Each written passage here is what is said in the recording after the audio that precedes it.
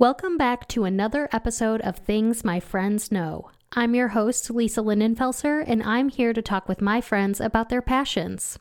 In today's episode, we chat with Dan about his passion for craft beer and how he loves helping non-beer drinkers find a beer they can truly enjoy.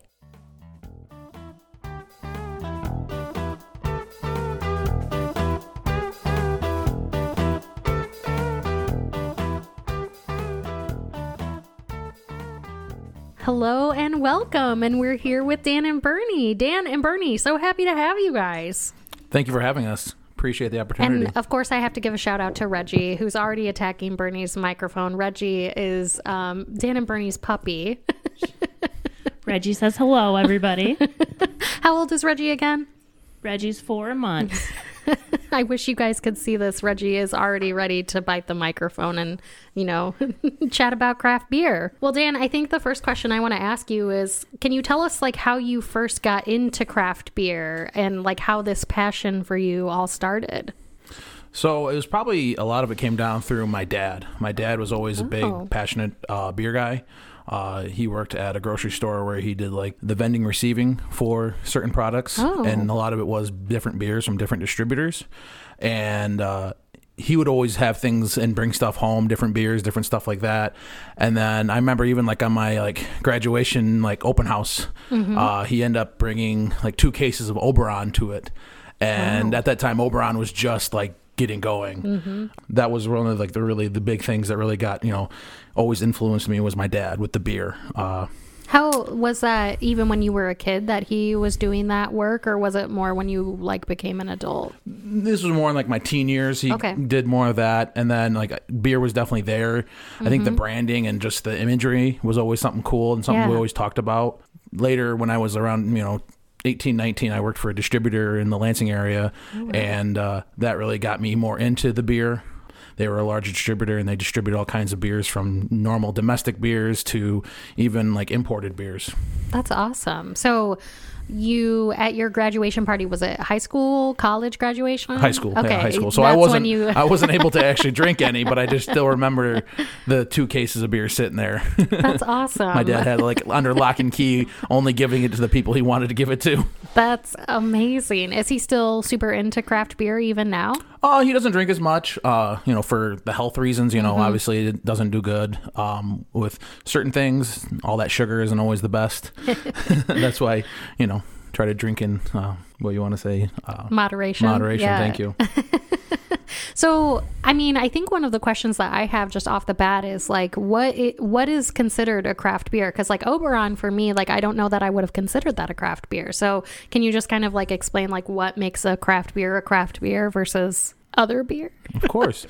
I would say craft beer is something that is made more local by a local brewery, something that's not made by a large group or a large conglomerate. There's a lot of businesses out there Anheuser-Busch is Miller Coors.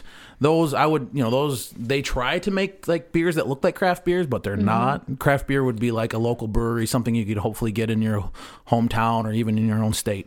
So does it have to do with the actual how they brew the beer? Because I think something like Bud Light, Miller Lite, Coors Light, those things are probably brewed on a very mass production basis. Right. They're mass, they're made at large gallon quantities. I would say with craft beer being different is probably definitely the size. They're not brewing such large batches like you were saying, but also anything can be a craft beer. If you want to get the recipe for Bud Light and make it at home, you can.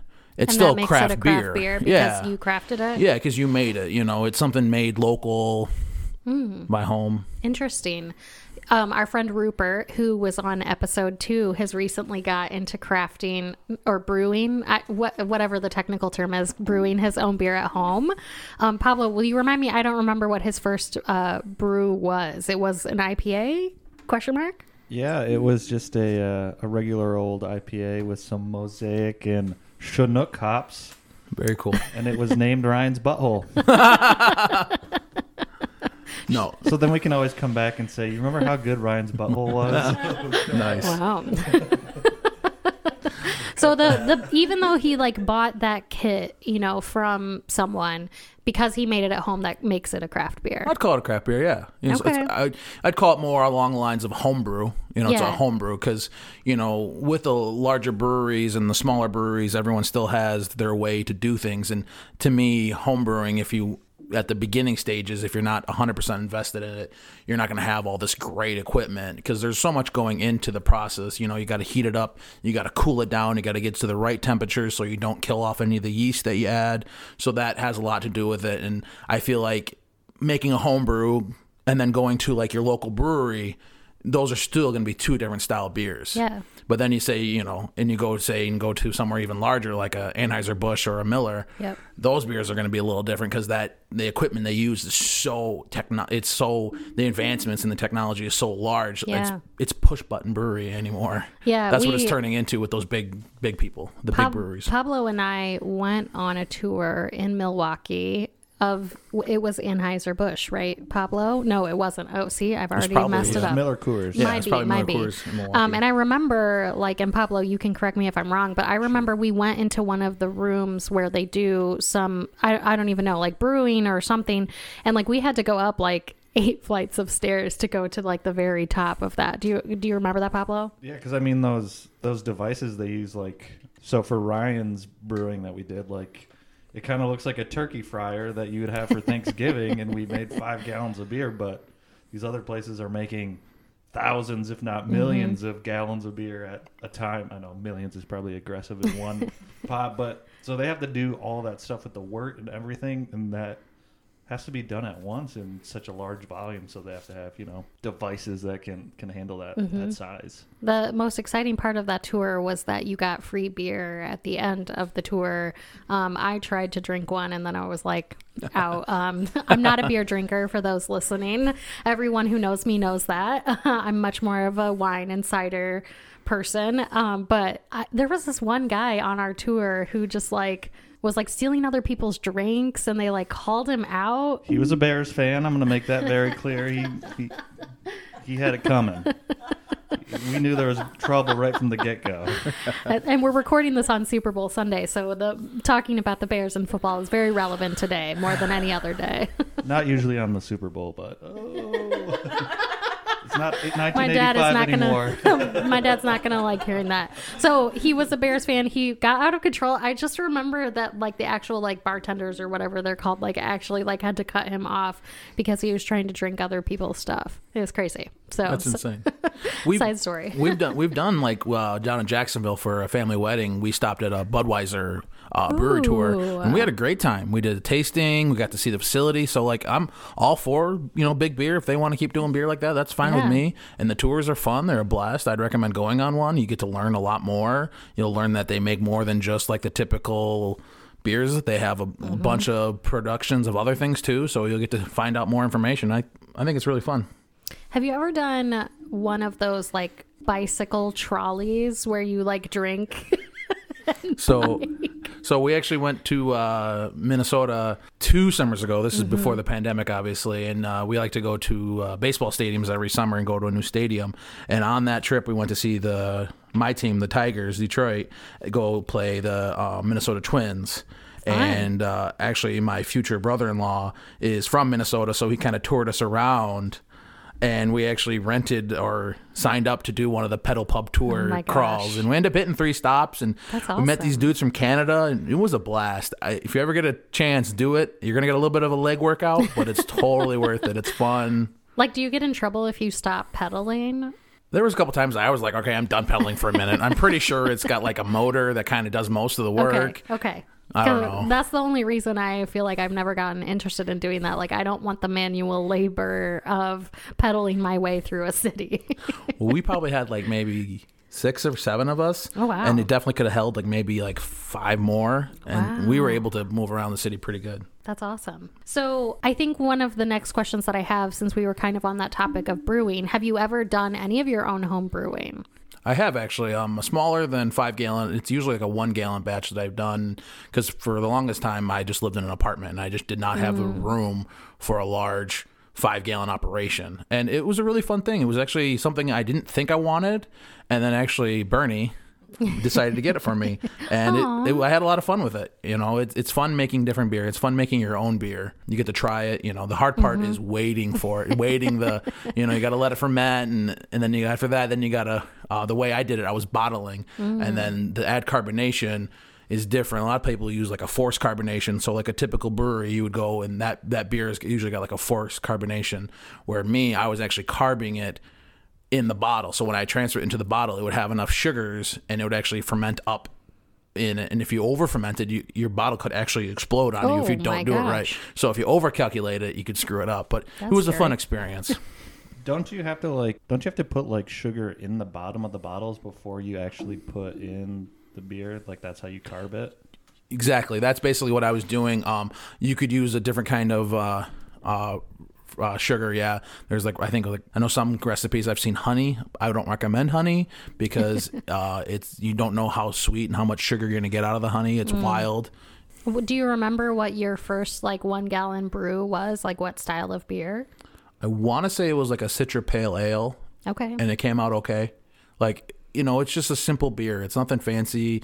The way I was getting it was like stuff that got shipped. And so I would say the ingredients probably weren't kept under the best circumstances. Like a lot of breweries that I've seen and been working at and seen, a lot of they keep everything really cold. That way, the shelf life stays longer. The hops stay nice and fresh.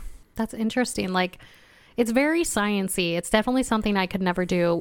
Pablo actually helped Rupert do his first home brew, and number one was like a 5-hour minimum activity. It sounds like, okay, Pablo's making a face like I've over exaggerated, but we were there quite a while. And like you were mentioning, Dan, a lot of it was you have to get things to a certain temperature. You have to let the yeast, activate for a certain amount of time. You want to make sure that it's fully activated before you, it was very much like a science project. And I was like, hard pass. Yeah, the yeast is probably the scariest part because they keep telling you that you have to make sure it's activated and all this stuff and all these ways to make sure that it did activate by putting it in water and seeing it bubble. And that's probably the most intimidating part, other than finding weird ways to cool it faster once it's done cooking and everything like that, so you can start fermenting it. But I think you guys put it into the bathtub with an ice bath to cool it down. Yeah, I talked to Ryan because he made another batch yesterday, and he was doing it outside. He's like, there's a snowbank, so he got a plastic tub and put a bunch of snow in it, and then he put the 5-gallon thing in there. He's like, you know what happens when you put a hot piece of metal into a bucket full of snow? The snow melts and it hits the bottom of the bucket. So you learn lessons every time you do it, right? Things not to do next time. Totally. Every time you homebrew, you're learning something new, especially if you're changing up your recipe or doing something different. That's the fun thing about it. It's something that you made yourself, and it's really enjoyable. Bernie, do you remember the first home brew that he did? Did you get to try the beer? Yes, it took a while. I don't remember how long do you have to let it sit there? I think it took, with the initial fermentation, I think it took 3 to 4 weeks. And then after the fermentation, after that, then I actually had to put it in the bottles, and then it had to carbonate in the bottle. And that took another, I think, week to 2 weeks. So it almost took a month and a half, really. That's a commitment. But we were really excited once it was done and we could try it and see if he did horrible or good. And it turned out good. So will you tell us a little bit about the different types of craft beer? So we've already thrown out a couple of different types. Pale ale, I think, was one of them. I know there's about 1 billion more. How many basic craft beers are there? And can you kind of just explain the difference between all of them? Even just technically speaking, what makes them different? So, I mean, the large variety of different beers, there's 1 billion upon billions of beers. There's so many different recipes and so many different styles that it's hard to even think and name them all. But say I was walking into a brewery that I wanted to visit and have a beer, I would expect, to see, a lighter beer, maybe a lager or maybe even just a blonde ale on tap. And then you're going to probably see, of course, your IPA, because you got to have an IPA on or people won't buy anything apparently. But then also you're going to find your porters, you're going to find your stouts, you're going to find your brown ales, you're going to find maybe if they're leaning towards something a little different, maybe doing a sour ale, stuff like that, which sour ales have been really interesting for me, really fun. That cool. Talking about going really sciencey, that really makes it extremely sciencey when you're doing sour ales, because it's basically you're introducing a controlled infection to the beer. Yeah, it's like Can you- bacteria. Yeah. Oh, you're so- purposely infecting your beer, which you don't want to do normally. Interesting. So would you say that that's one of the more complex beers to kind of try to brew because you are introducing bacteria into it? I would think so. I've never personally made a sour. I've worked at companies that have made it, and then just the understanding of how it works. Like a lot of times, if you're going to make a sour, you don't want to make it in the same environment as your other beers because you're putting out that bacteria. You're putting it in the air, and if you don't get that cleaned, you have a chance of infecting your other good beer. Oh my. That's with certain styles of making sours. And so a lot of people have like separate areas, separate buildings that they would Wow. hold on to their sours. That way they don't infect the good beer. That's so interesting. That just sounds extremely complicated and something I would not ever want to do. Have you, I know that you work at a brewery right now and you've spent a lot of time in your career at breweries. Have you gotten into the brewing side of the house at your current gig? I have not. I've usually just go down there and I maybe will talk to them a little bit about, what's going on. And I always love asking questions. I feel like you'll never know everything about anything. You should always ask more questions so you can learn more. And that's the fun thing about working at so many different places. Like this is my third brewery that I've worked at, and every time you go to a new one, you're learning something new because they all don't use the same equipment. They all don't make the same beer. So you're learning how they do things one way, then do things another way, and it's quite interesting. I don't know if I'll ever actually get a chance to brew. It'd be fun to maybe brew one batch with them. But brewing, honestly, you do a lot of cleaning. And I don't know if I just want to sit there. You're a glorified cleaner. That's what you really are when you're a brewer. So is Bernie the cleaner of the house then because you don't like cleaning? I would say that we share it. I may be better with the laundry than some, but she's definitely better at making sure the house looks nice when we have great guests over. And Reggie does all the vacuuming, right? He cleans the floors, yeah. Gotta have one of those. Yeah, that's the biggest thing, though. Cleaning is the most important thing that I think gets overlooked. Obviously, I am a novice, but in the one time doing it and all the research, it's it's any other science experiment where you're making reactions with things to create a final product. But if you don't clean everything, bacteria can get in there and it can make you sick and change the beer altogether. So everything has to be sanitized constantly. And when you get big productions like Dan was talking about, it's a pain in the ass for sure. It's not like putting a pot in a sink. Yeah, and at the brewery I work at now, if a batch got infected, they would have to throw the whole thing away, and that was possibly $600, $700, $800 that they just threw away down the drain. Yeah, a lot of time and energy going into that, and to lose it over sanitation would probably be extremely frustrating. Okay, so one of the complaints that Pablo has about craft beer is that it just gets him so full so fast because they are heavier, like Bud Light, Busch Light, whatever. They're very light beers. You can drink a lot of them. Not so much with craft beers, especially if you're not a craft beer drinker. So do you feel like you've built not immunity, but tolerance, yes. Do you feel like you've built a tolerance to the craft beer so that you can drink more of them, or are you just getting super fucked up every time you're drinking craft beer heavily? Last night we opened some bottles that we had laying around. As you should. It was your birthday. Yeah, right. Well, it's your birthday today, so you're celebrating your birthday. Woo. I would say, I was anticipating drinking quite a bit, so I maybe didn't eat as much, so I knew I had a little more room. That's scary. That's a dangerous game. Right. Well, I wasn't stumbly drunk, but I still had enough to eat. But I would say, yes, it definitely fills me up.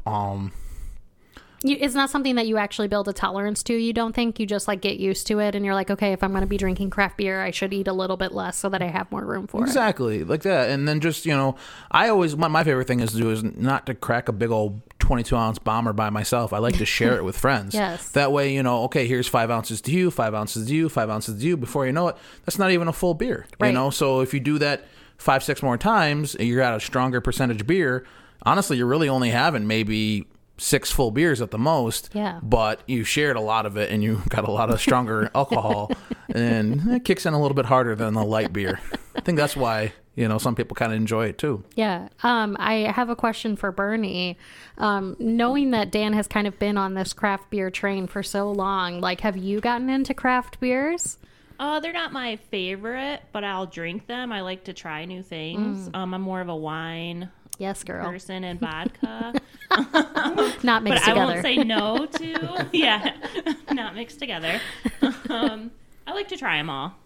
So you don't have any beef, like, especially, like, I know you guys like to travel to places and actually just, like, hit up breweries. Like, Grand Rapids is a big area that I know you really enjoy going to. So you enjoy going to the breweries. Oh, yeah, it's a great scene. And it's good to try stuff.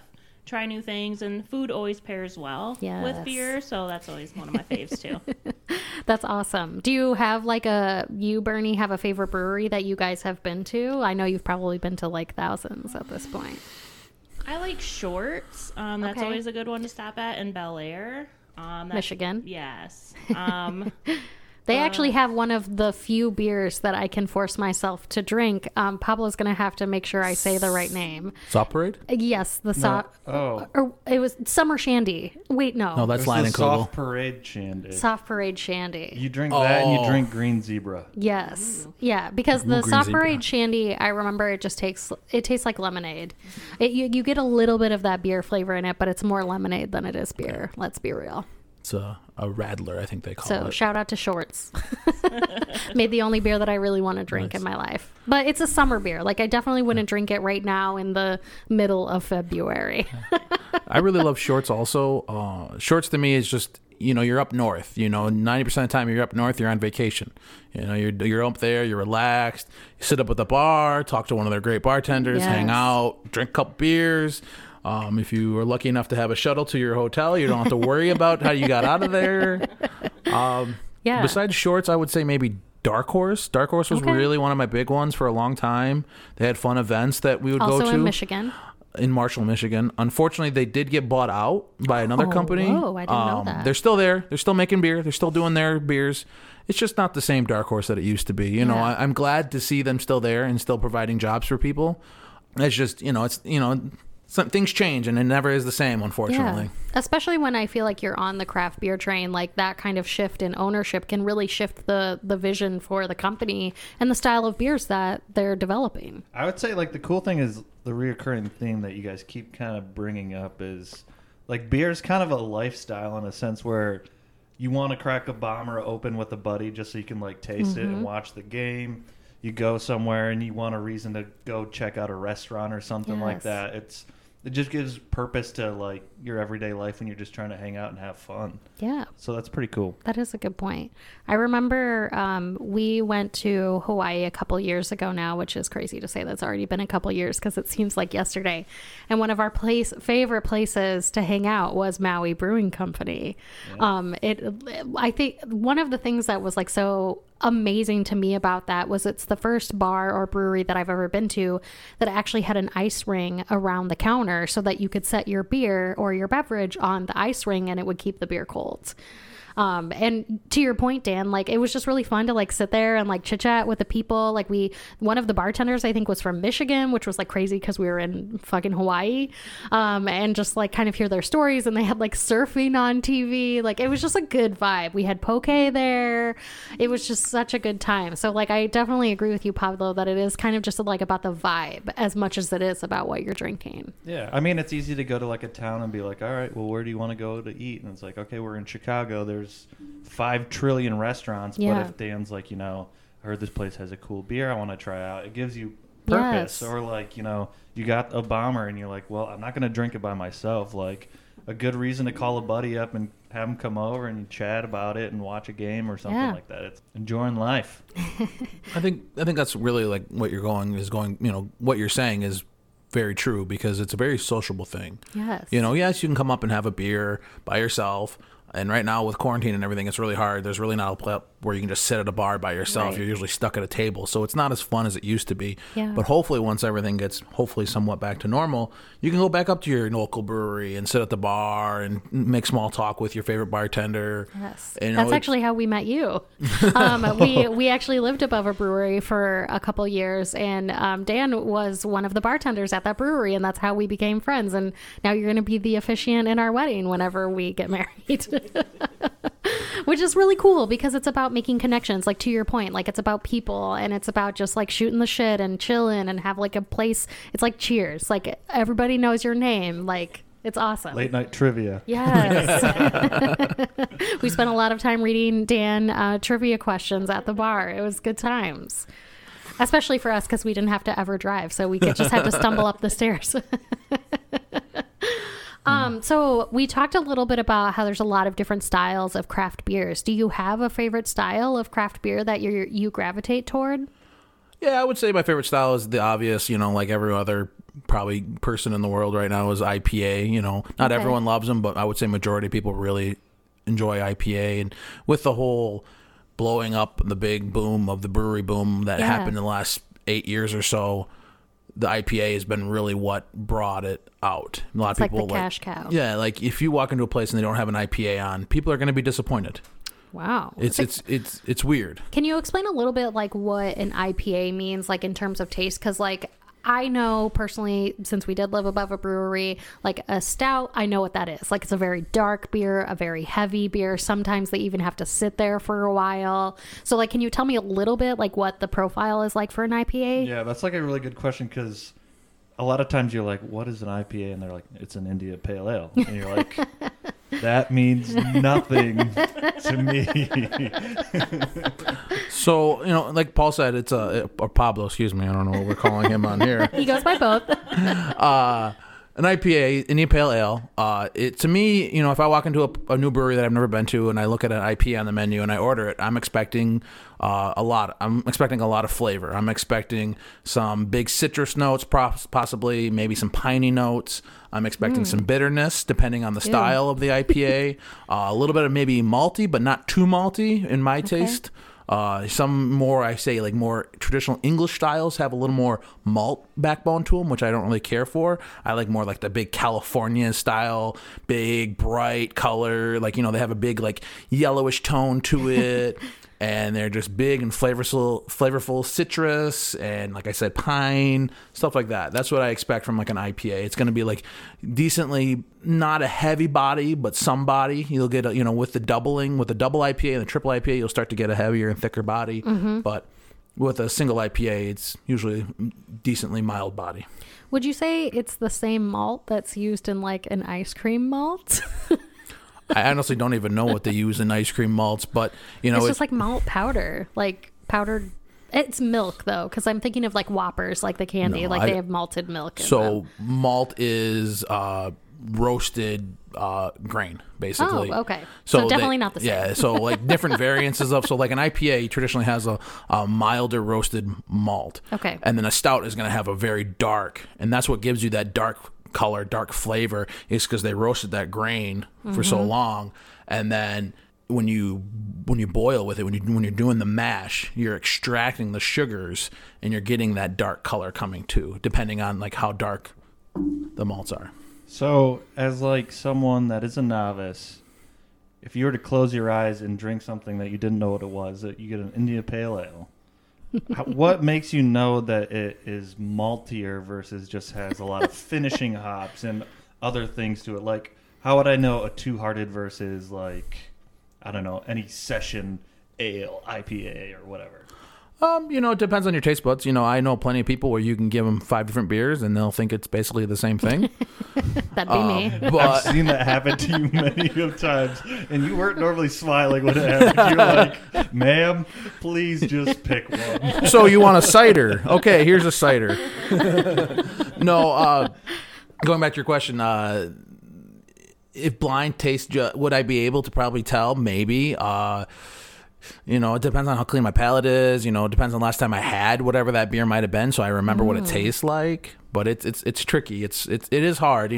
We as a human, we drink and eat with our eyes first, right. And if it doesn't look pleasing or doesn't look right, it's going to throw everything off. Even if it's the same beer you've been drinking 100 times, if for some reason it looks different, it's going to taste different. I bet too. Fascinating. Thinking about bartending, I actually worked at a winery when I was in college and grad school. And you telling that story about like people trying 5 different beers and not knowing what they had tasted reminded me of how people would come in and they would be like, can you give me a Moscato? And we would just like roll our eyes and be like, bitch, if you're here and you want a Moscato, like you're not even like here to enjoy the wine. So it kind of sounds like it's very similar for you, where like when you do have to go through tastings with people and hear them say all of these different things, like I remember people would be like, oh man, you can really taste the pear. And I'm like, sure, bitch, whatever you say. Like, do you get annoyed by having to listen to people incorrectly describe beers?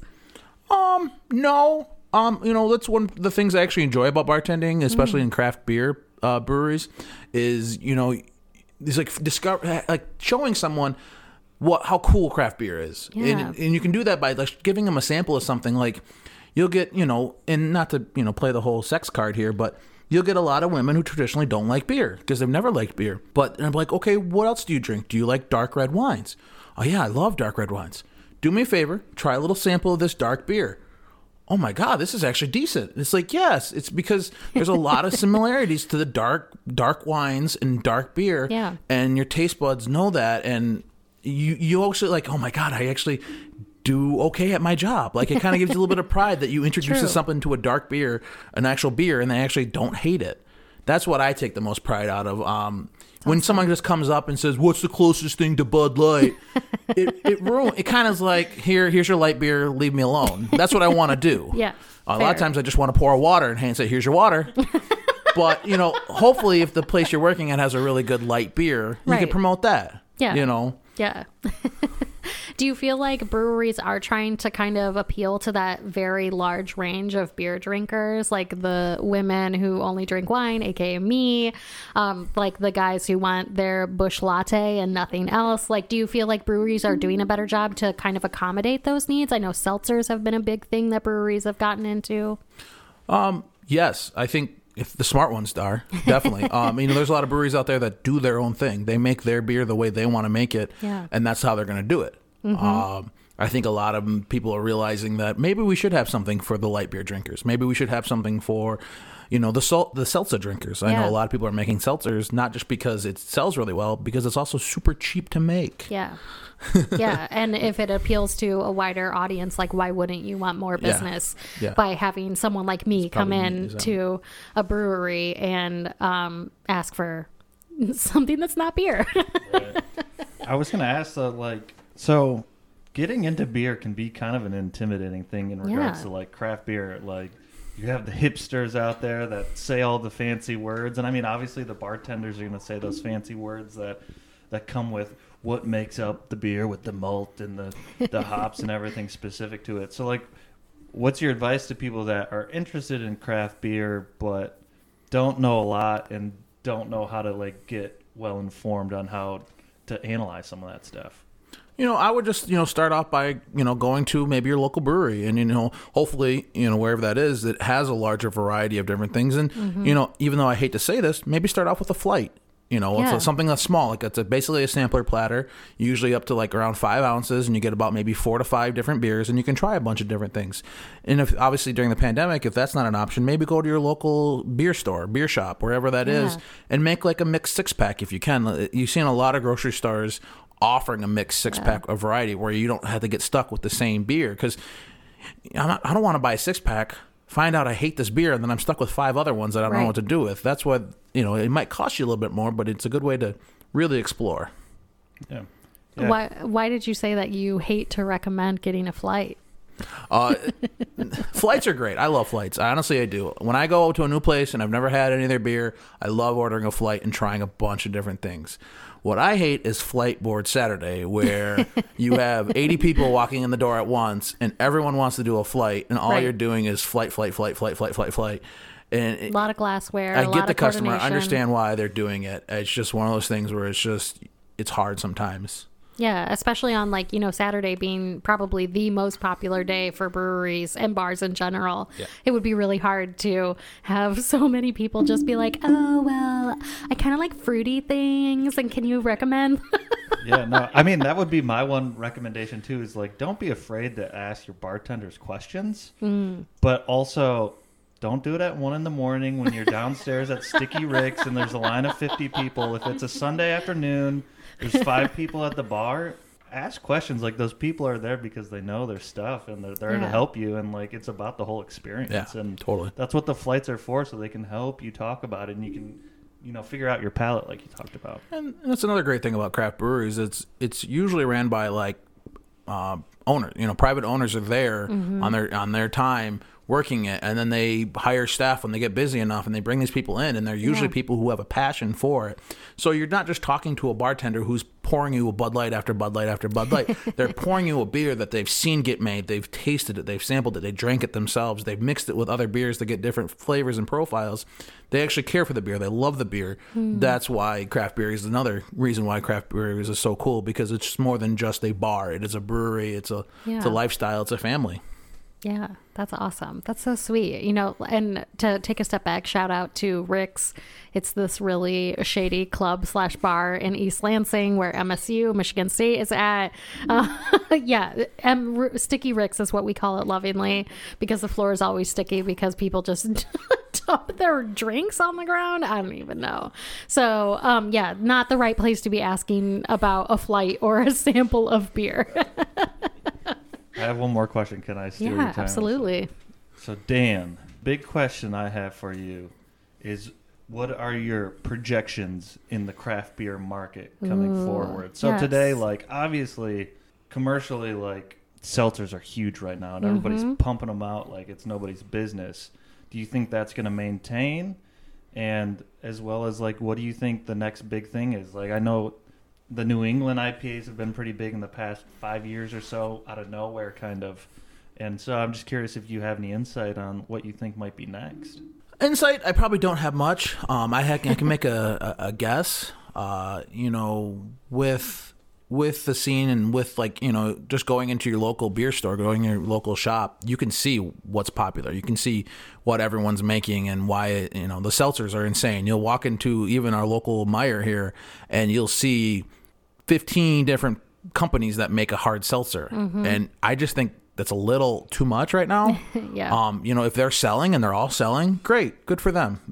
But I personally would like to see a little bit more, you know, local beers put there instead of these big names, these big conglomerate groups that are selling all this crazy, basically carbonated alcoholic water with a little bit of flavor, and they're selling it at, like, I don't know, $15 a like 12-pack? 500% of probably what they spend. Oh, they're making so much money on those seltzers, and that's probably why everyone's busting them out, because they're so cheap to make. But they are tasty. Like, shout out to Truly Lemonades. Like, those are the only seltzers I really actually like. I don't mind some of the seltzers. They make great mixers for your cocktails. That's what I like them for. I mean, to add to Pablo's question, though, I think one of the things that we heard when we lived above the brewery was about this idea that the, like, craft beer industry had, quote unquote, like, popped. Can you talk about, like, what that means and, like, what you think about that?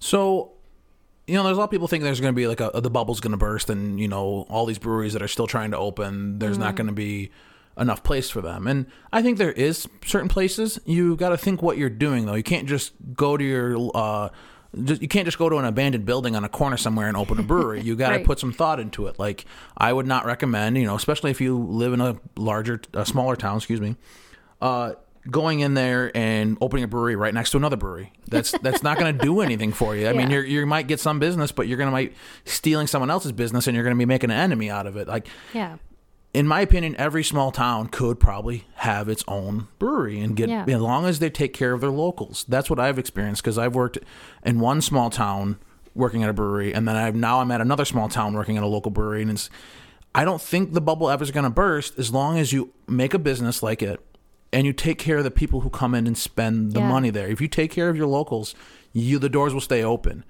You also want to make sure you put enough out there that you'll get people traveling through. That's another great thing about the brewery thing, is some people just like that check mark, and they like to do one more stop on their visit. They like to hit up one more brewery. They like to go to one more just to say they've been there. You know, and I don't know if it's about the beer and it's about drinking. Sometimes it's just about a collection almost. I've been to 250 breweries in the state of Michigan.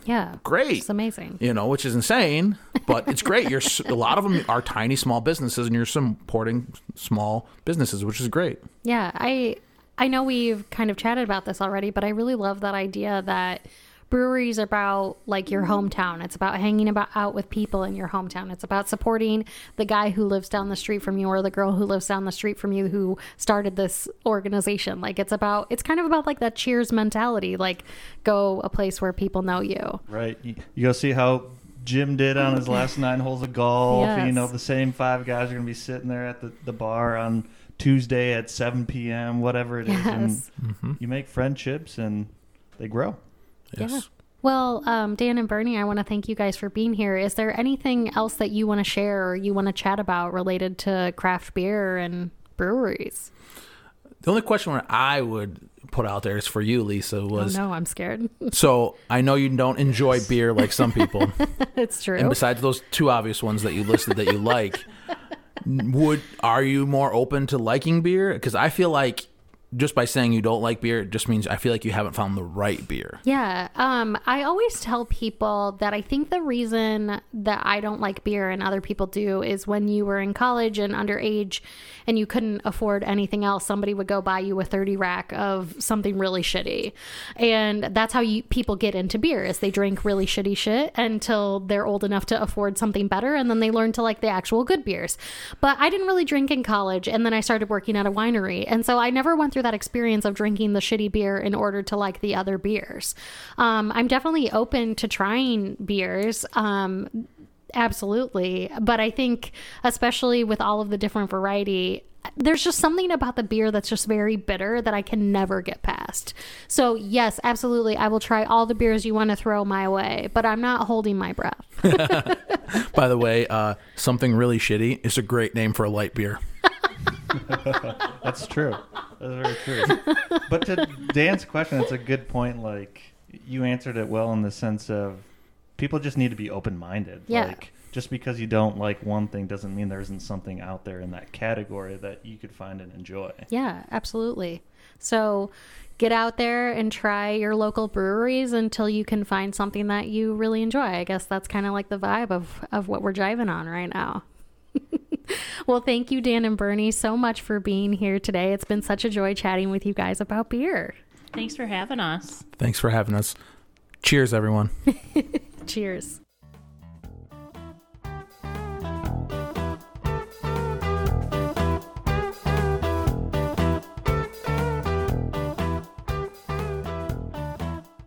Thanks for listening to another episode of Things My Friends Know. Be sure to follow us on Instagram, Facebook, and Twitter, and subscribe to the podcast on Apple Podcasts, Spotify, Google, or wherever you get your podcasts.